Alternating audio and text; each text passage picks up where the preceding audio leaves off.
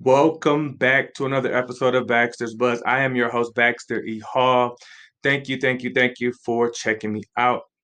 As I've mentioned, just inviting folks to my frequency, sort of wherever I'm at the time, whatever I'm thinking about.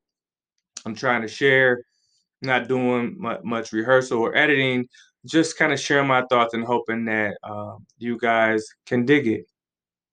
Um, this week, obviously, the elephant in the room is the election. So I wanted to spend time talking about things that have been going on aside from that and just kind of some random thoughts that I wanted to share. So, first of all, the daylight savings time, man, can we just get rid of it?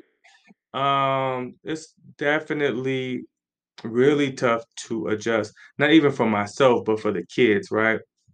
When you have young people, um, it their bodies that doesn't necessarily respond as quickly as ours does, and quite frankly they're throwing my sleep off because they're getting up too darn early because they're used to my kids are early risers to begin with, so now they're even earlier risers, and I'm sure that that's affected my energy level and probably my mood a little bit this week.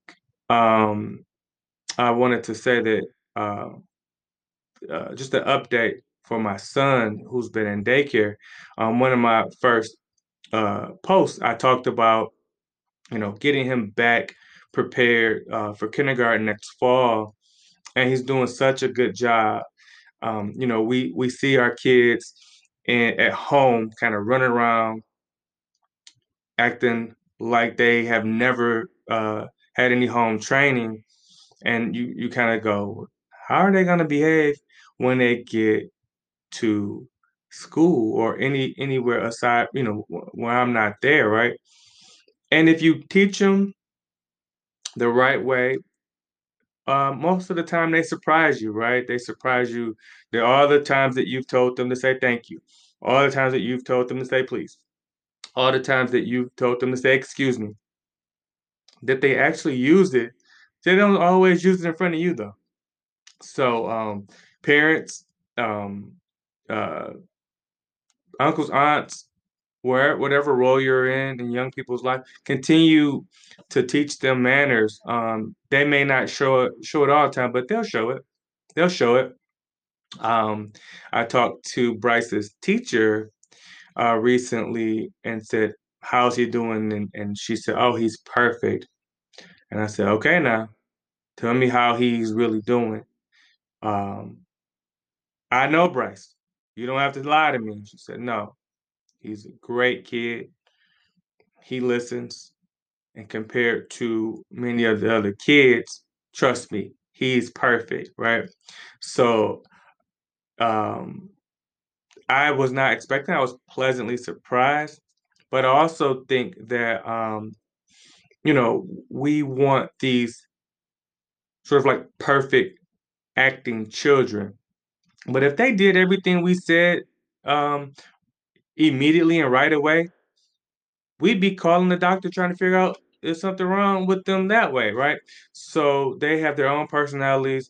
They sort of resist um, authority. Some people, some children are a little bit more headstrong than others. I happen to have two pretty headstrong children. Even if it's not a direct no, it's like a, well, I'm not happy about it, so I'm gonna walk really slow to go do what mommy or daddy told me, or something along those lines, right? Just keep working with them. Understand that they are little people and they're trying to figure out and flex any authority, and they've really been told what to do their entire lives, right? So sometimes, and I'm talking to myself as well when I say this, we just need to give them more responsibility as opposed to less responsibility, like less restriction, more responsibility, and allow them to sort of blossom, right? It's kind of like moving that plant into a bigger pot and allowing that plant to grow more to their capabilities and not sort of being so restrictive, right? So give the kids some grace and give yourself some grace. The other thing that I want to talk about is me um, having to cut Bryce's hair. It's a couple lessons that I always sort of have when I cut his hair. So as you can see, I don't have hair, but I did, but I never sort of cut my own. When Bryce was really young, he has a head full of hair, but very, very antsy, really wanted to be bothered in general and not wanting to have to sit still, right? So, I've taken him to barbers, I've taken him to, friends of mine, well, a friend of mine who cuts and try to make his, the conditions as comfortable for him as possible. With the pandemic, we haven't seen many people, and so his hair has just been growing, growing and growing and growing. Just because it's a pandemic doesn't mean his hair is gonna stop growing, right? So it's out of control. So I finally decided that I needed to, just bite the bullet and just kind of deal with it, right? And I was pleasantly surprised with how well he did. Um, I think it's a lesson that, first of all, he's not 2.5 or three anymore, right? He's 4.5. And considering we've been in this pandemic since March, I think the last time he had gotten his haircut was probably at the very beginning of March or maybe like late February.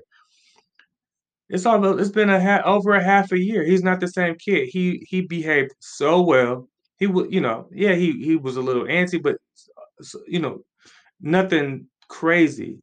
And I was so pleased with his behavior.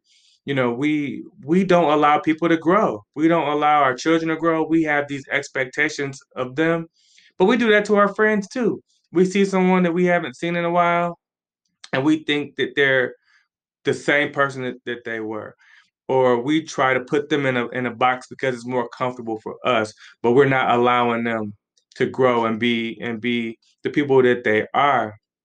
I think we need to, we wouldn't want people to box us in and to not allow us, um, you know, opportunities or, you know, uh, opportunities to show our growth and our evolution, right? You meet me, if you haven't seen me since last year or 2 years or 3 years ago, I'm definitely not the same person. I'm hoping to be a better person, right? Some of the stuff you may recognize and be familiar to you. Some things you may be like, damn, I didn't know that Baxter was doing that or that he thought like that, right? That's just life. So allow people in your life grace and opportunity to grow. Don't pigeonhole them. And don't allow others to pigeonhole you either. It's super important that we continue to strive to be better than we were the day before. And so on that note, I will say thanks again for checking me out. If you have comments, please, I want to see them. And wherever you're watching this, if it's an audio, you know, please just subscribe, share, and again, thanks for checking me out. Enjoy the rest of your day. Peace.